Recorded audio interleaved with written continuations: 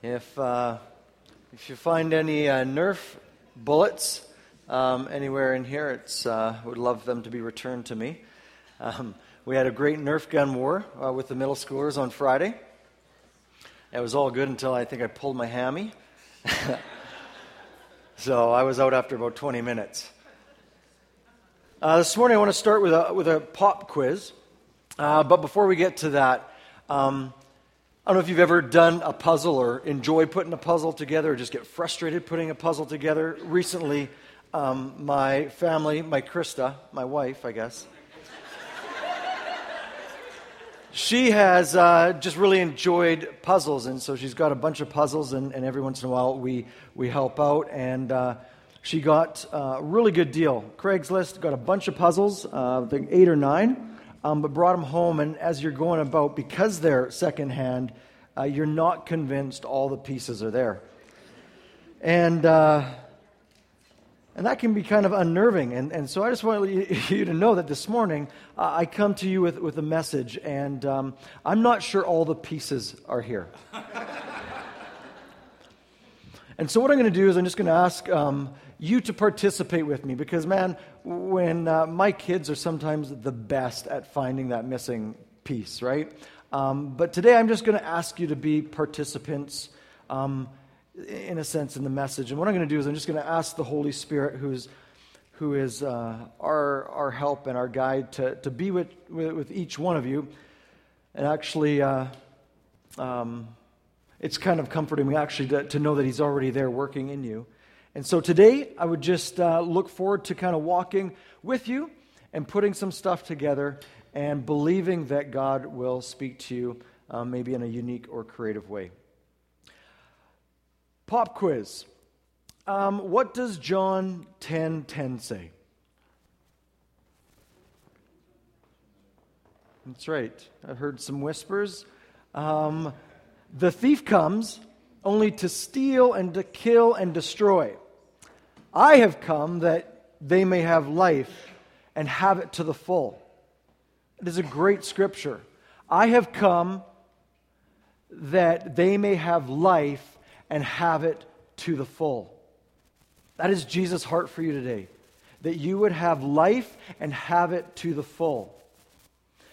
Question number 2, what does the following verse say? The verse right after John 10:10.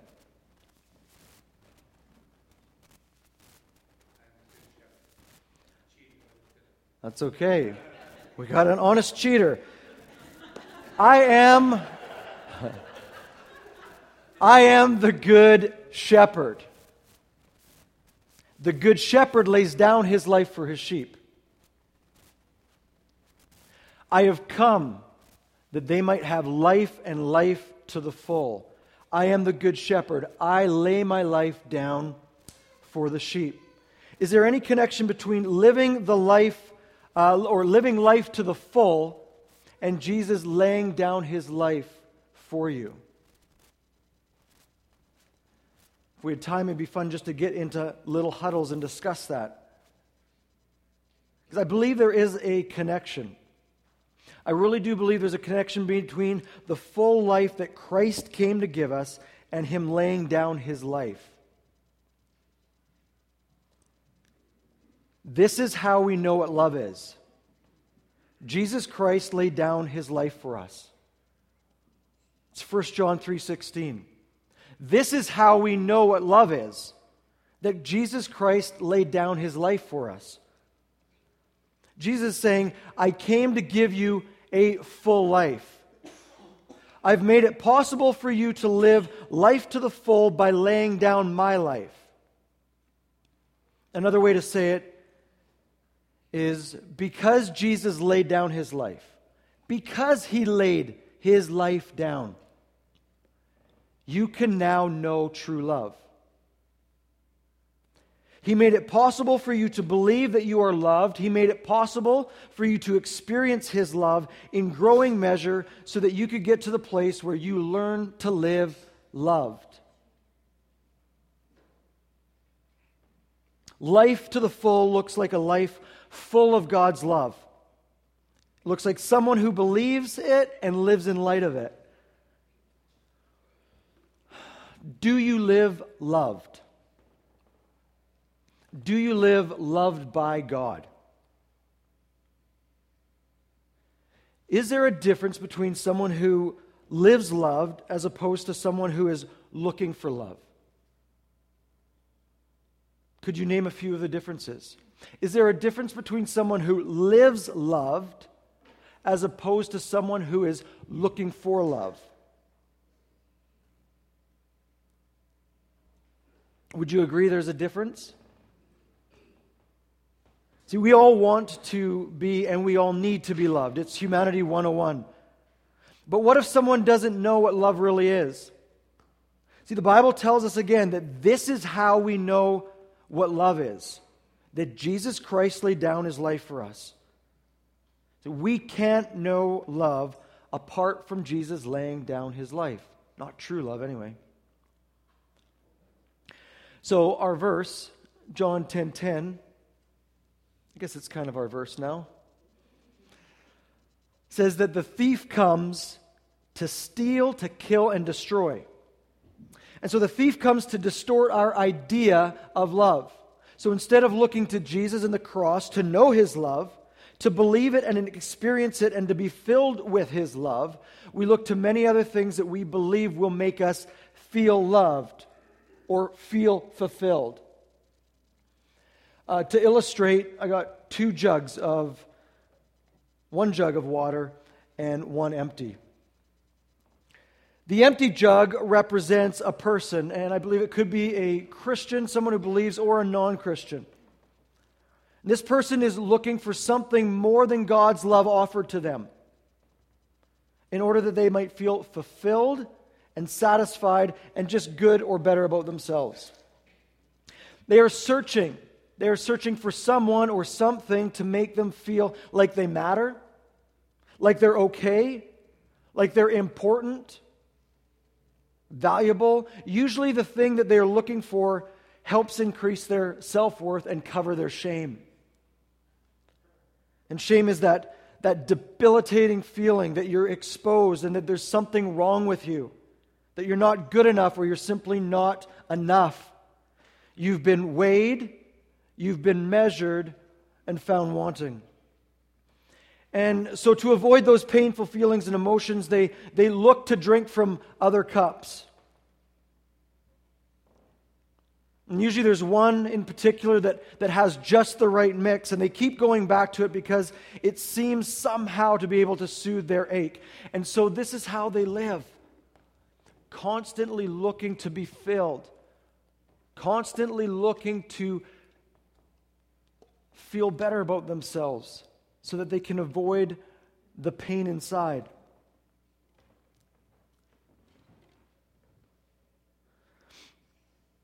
I don't know if you're following me, but if you can relate or identify with living, looking for love. What is the name of the cup that you go to, or the cups that you go to? There's many.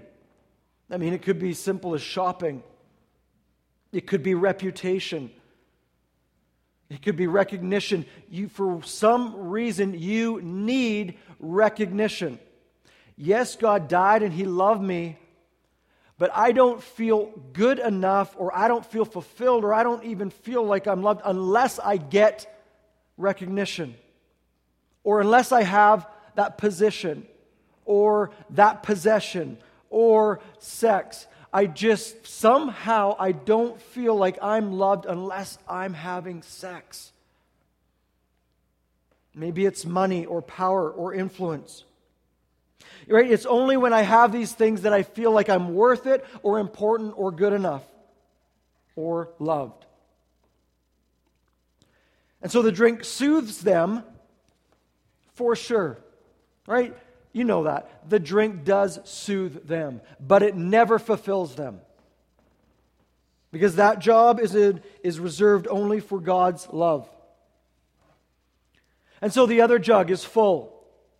And it represents a person who knows God loves them because Jesus laid down His life for them.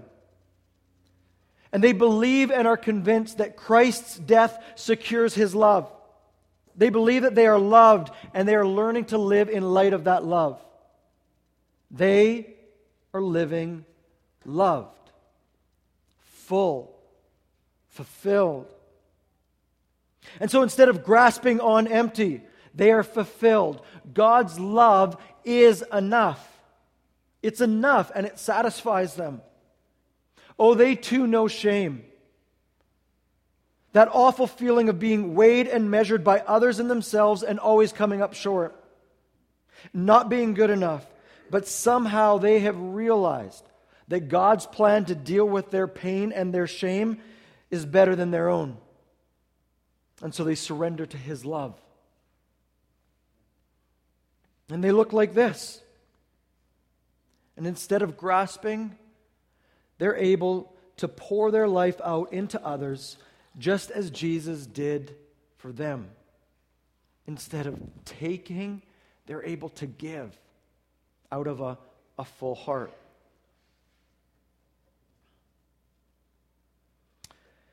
There is a difference between someone who lives loved by God and someone who is looking for more than God's love in order to be fulfilled. And I guess I'm wondering if you notice the difference in you. Can you tell when you're living loved? And can you tell when you're looking for something more than God's love to try to fill you? The truth is, it can be incredibly subtle. Very hard to see, very hard to detect. At times you may be very aware of it, and other times not at all.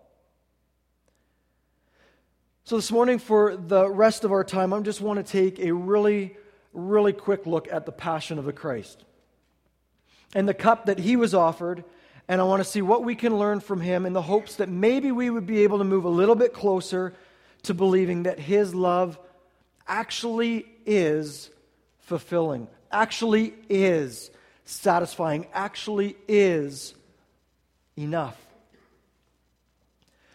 As is mentioned, today is Palm Sunday. It's a week before the Passion of the Christ. Here's another, I would love to get you in huddles and ask you this question. When you think of passion, what images come to mind? We're talking about the passion of the Christ. When you think of passion, what are the images that come to mind? Now, if you're like me, you may scratch your head and wonder, why is all this Christ's suffering called the passion? See, my idea of passion is very different. My idea of passion is someone doing something that they love or enjoy, something that they do that they find fulfilling. For me, it's sports, right? The passion of players or fans. Or the picture of two lovers. Or somebody at work who just finds their work fulfilling. Or somebody who's out, a friend who just finds it so fulfilling to hike and to do extreme stuff. But my idea of passion does not include watching a man being beaten, publicly disgraced, and nailed to a cross. See, if I'm honest, my 21st century mind has had a very difficult time connecting passion with Christ and His suffering. And of course, it has to do a lot with the word and what it means now as opposed to what it meant before the 12th century, where it just referred to Christ and His sufferings and meant to suffer, to endure, and to hurt. Passion. But today's meaning is expanded to mean a strong desire, any powerful or compelling emotion or feeling, such as love or hate. When you consider both of those meanings and apply them to my idea, it actually makes a lot of sense. Right? Who suffers more than a passionate sports fan and a player when they suffer defeat?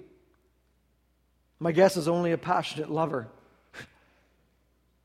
See, in sports, there's such a huge emotional investment, such a strong desire that after all of that time and energy goes into preparing and working towards their goal, and then they fall short, it truly hurts. And depending on how big the game and disappointed is, that anguish can actually last a long time. Noah Gray is a Broncos fan.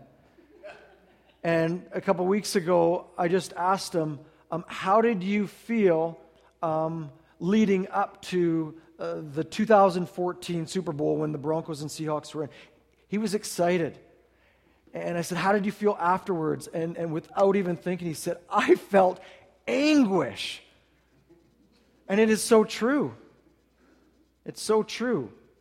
With passion, there is anguish. And there's lovers. How many hearts have had to endure suffering because their own passions or their partner's passions took them outside the marriage?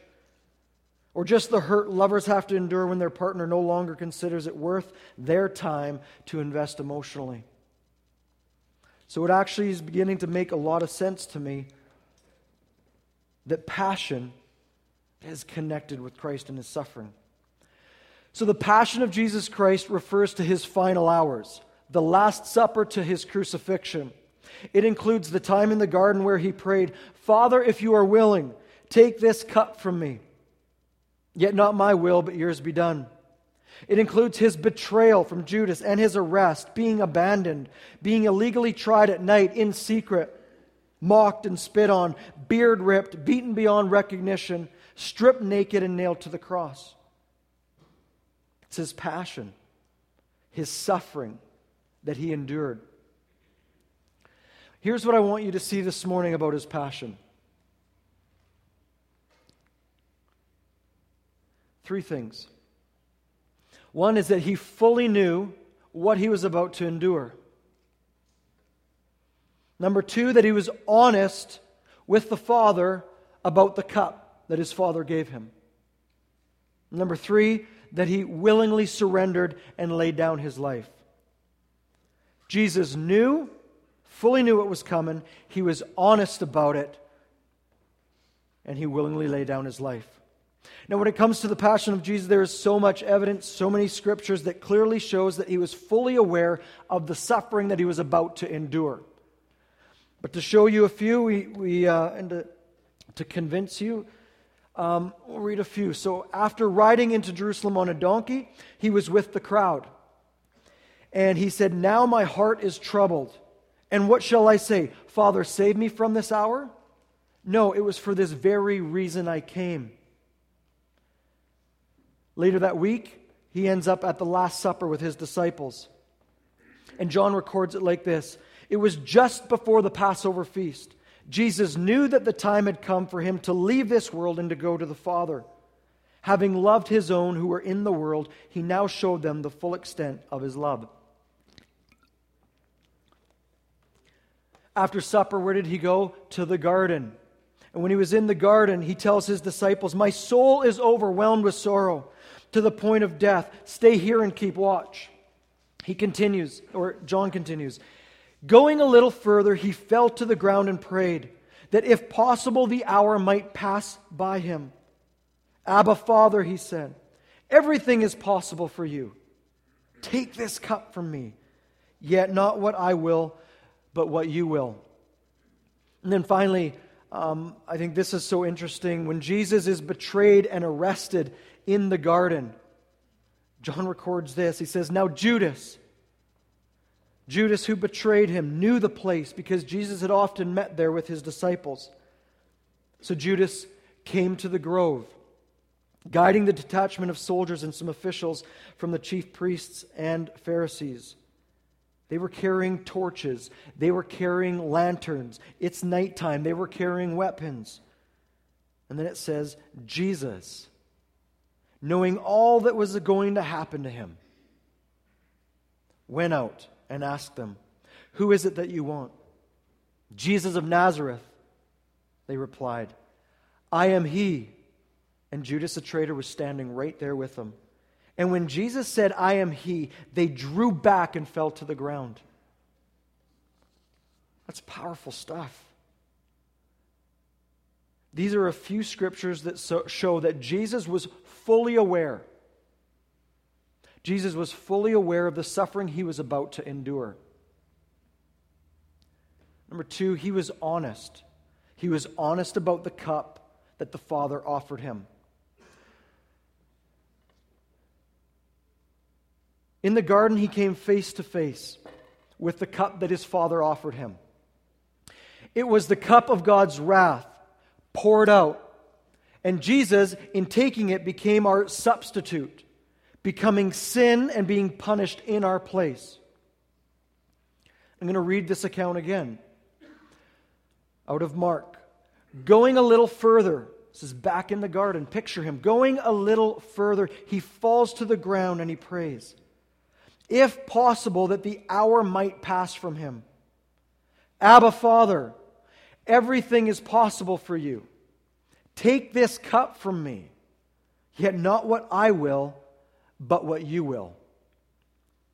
Being honest about the cup is no small point this morning. This is a big deal. Jesus was honest about the cup, and he admitted it. He was honest. He said, I don't want to do this. I don't want to do this. Can you find me another way? You're God. Nothing's impossible for you. If it's possible, take it from me. Make it go away. I want you to relieve me from this pain, from this suffering. He was so distressed that he sweat blood. He prayed for an hour, 3 times going back, saying the same things, pouring out his heart, being honest about how he felt. And it was only after he had done all of that, honestly pouring it out, admitting where he was at, that he gave up the fight. That he accepted and surrendered to the Father's will and willingly went to the cross.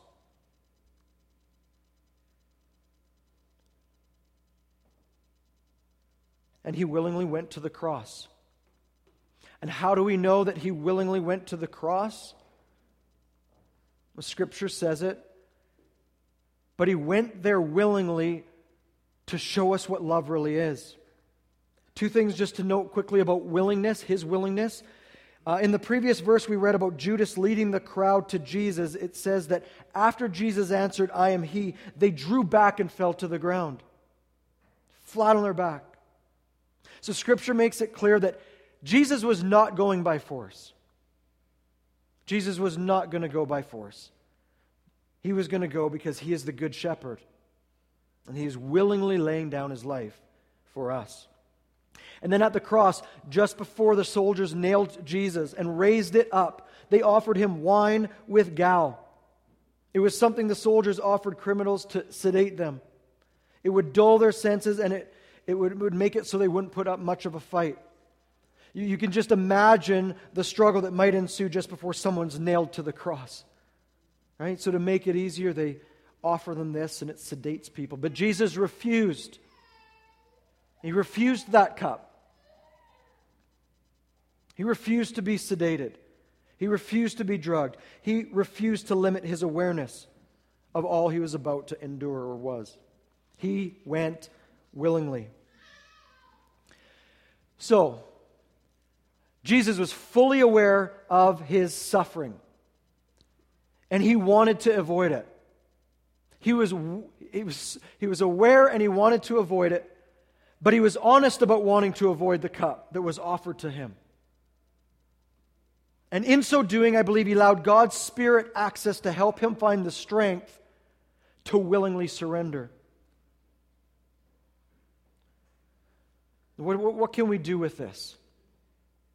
Such a good question. What can we do with this?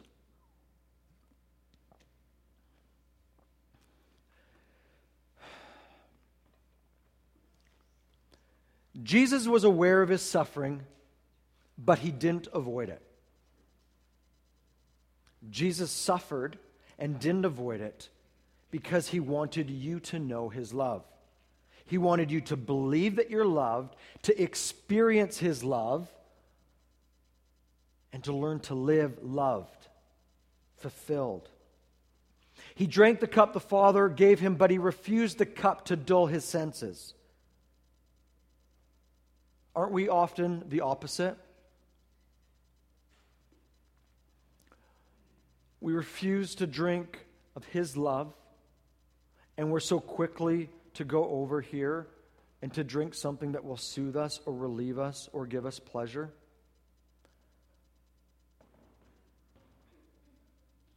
I think it's C.S. Lewis that says, "It would seem that our Lord finds our desires not too strong but too weak. We are often half-hearted creatures, fooling about with drink and sex and ambition when infinite joy is offered us. Like an ignorant child who wants to go on making mud pies in a slum because he cannot imagine what is meant by the offer of a holiday at the sea. We are far too easily pleased."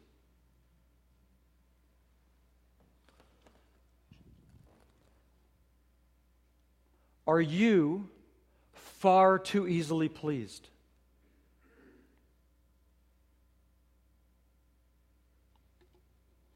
Are you far too easily pleased? Most of my life, I have been. Then I started getting really honest about it. If you want to live life to the full of love, you can't be going over here whenever you want to take a drink and minimize or soothe the pain. Jesus refused to take anything to dull the pain. We constantly go here. Why? To soothe our pain. If you want to know God's love, you have to connect with your pain, just like Jesus did. See, He wants you to be fully aware of the pain and the suffering you are wanting to try to avoid. I'm going to say that again. This is so important. That Jesus wants you to be fully aware of the pain and the suffering that you're trying to avoid. And He wants you to be fully aware of how you are going about it.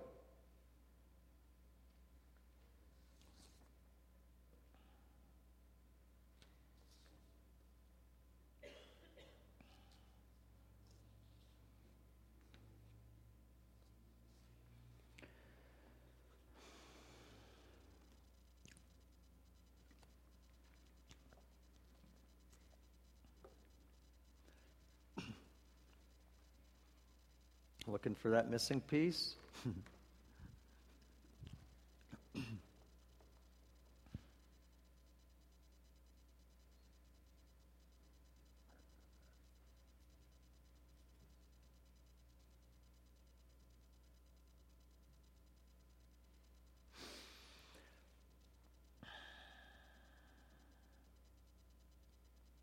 The number one reason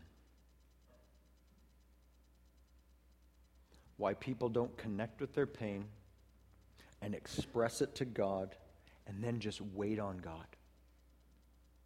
See, that's the idea. You need to connect with your pain. You need to express it to God and wait on God. The number one reason why people don't and can't wait on God is because of shame.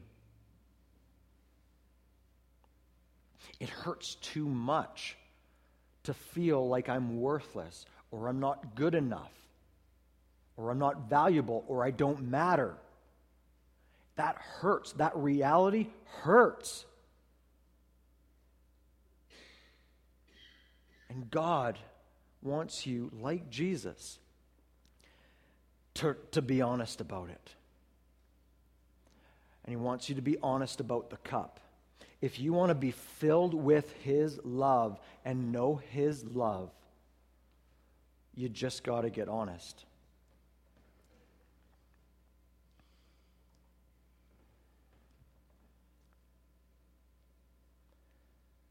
The truth is, I thought it was interesting, that phrase that Jesus on the cross, the very first thing He said on the cross was, "Father, forgive them, for they don't know what they're doing."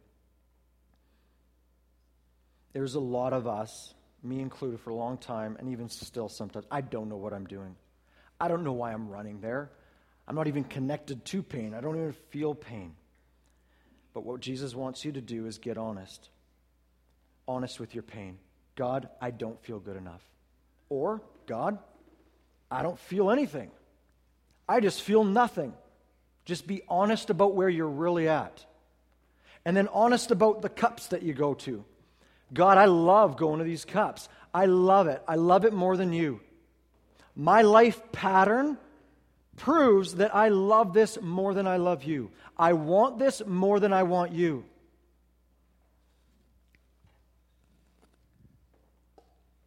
I want it, and I'm not ready to give it up. And get honest with him about the cup. And I would say, man, if you can't identify a cup, be honest about that. God, I don't know. Just start getting honest, and as you get honest with him, something will happen. Because you'll begin to confess that I love this.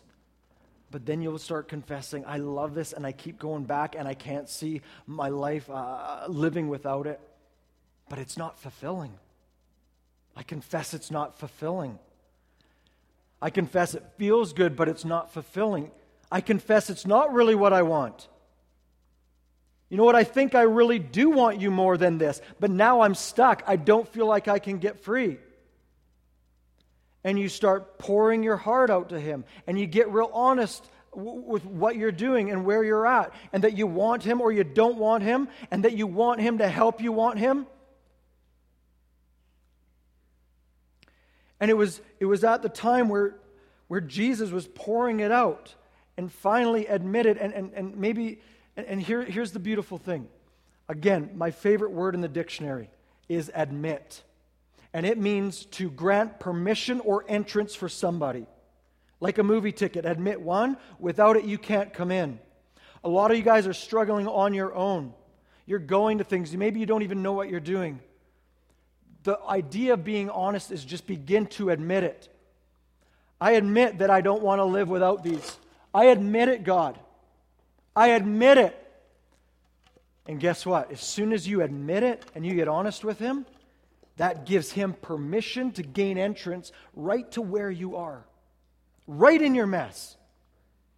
And then, all of a sudden, he will start changing your heart. Changing your heart. This doesn't happen overnight. This happens over a lifetime. But the idea, he came to give you life to the full. And the thief, his distorted stuff. But I've been praying, and I believe that through this Easter season, Good Friday and Easter Sunday, that God has more for you. Oh, not just on Good Friday and Good Sunday. As you go home and you read the Bible, look in your Bible for a piece of the puzzle that God wants to speak. Be on the lookout for it. He wants you to live full of his life, full of his love. But you got to resist that, reject that, and eventually you will know that he is in love with you. I'm going to invite the worship team up.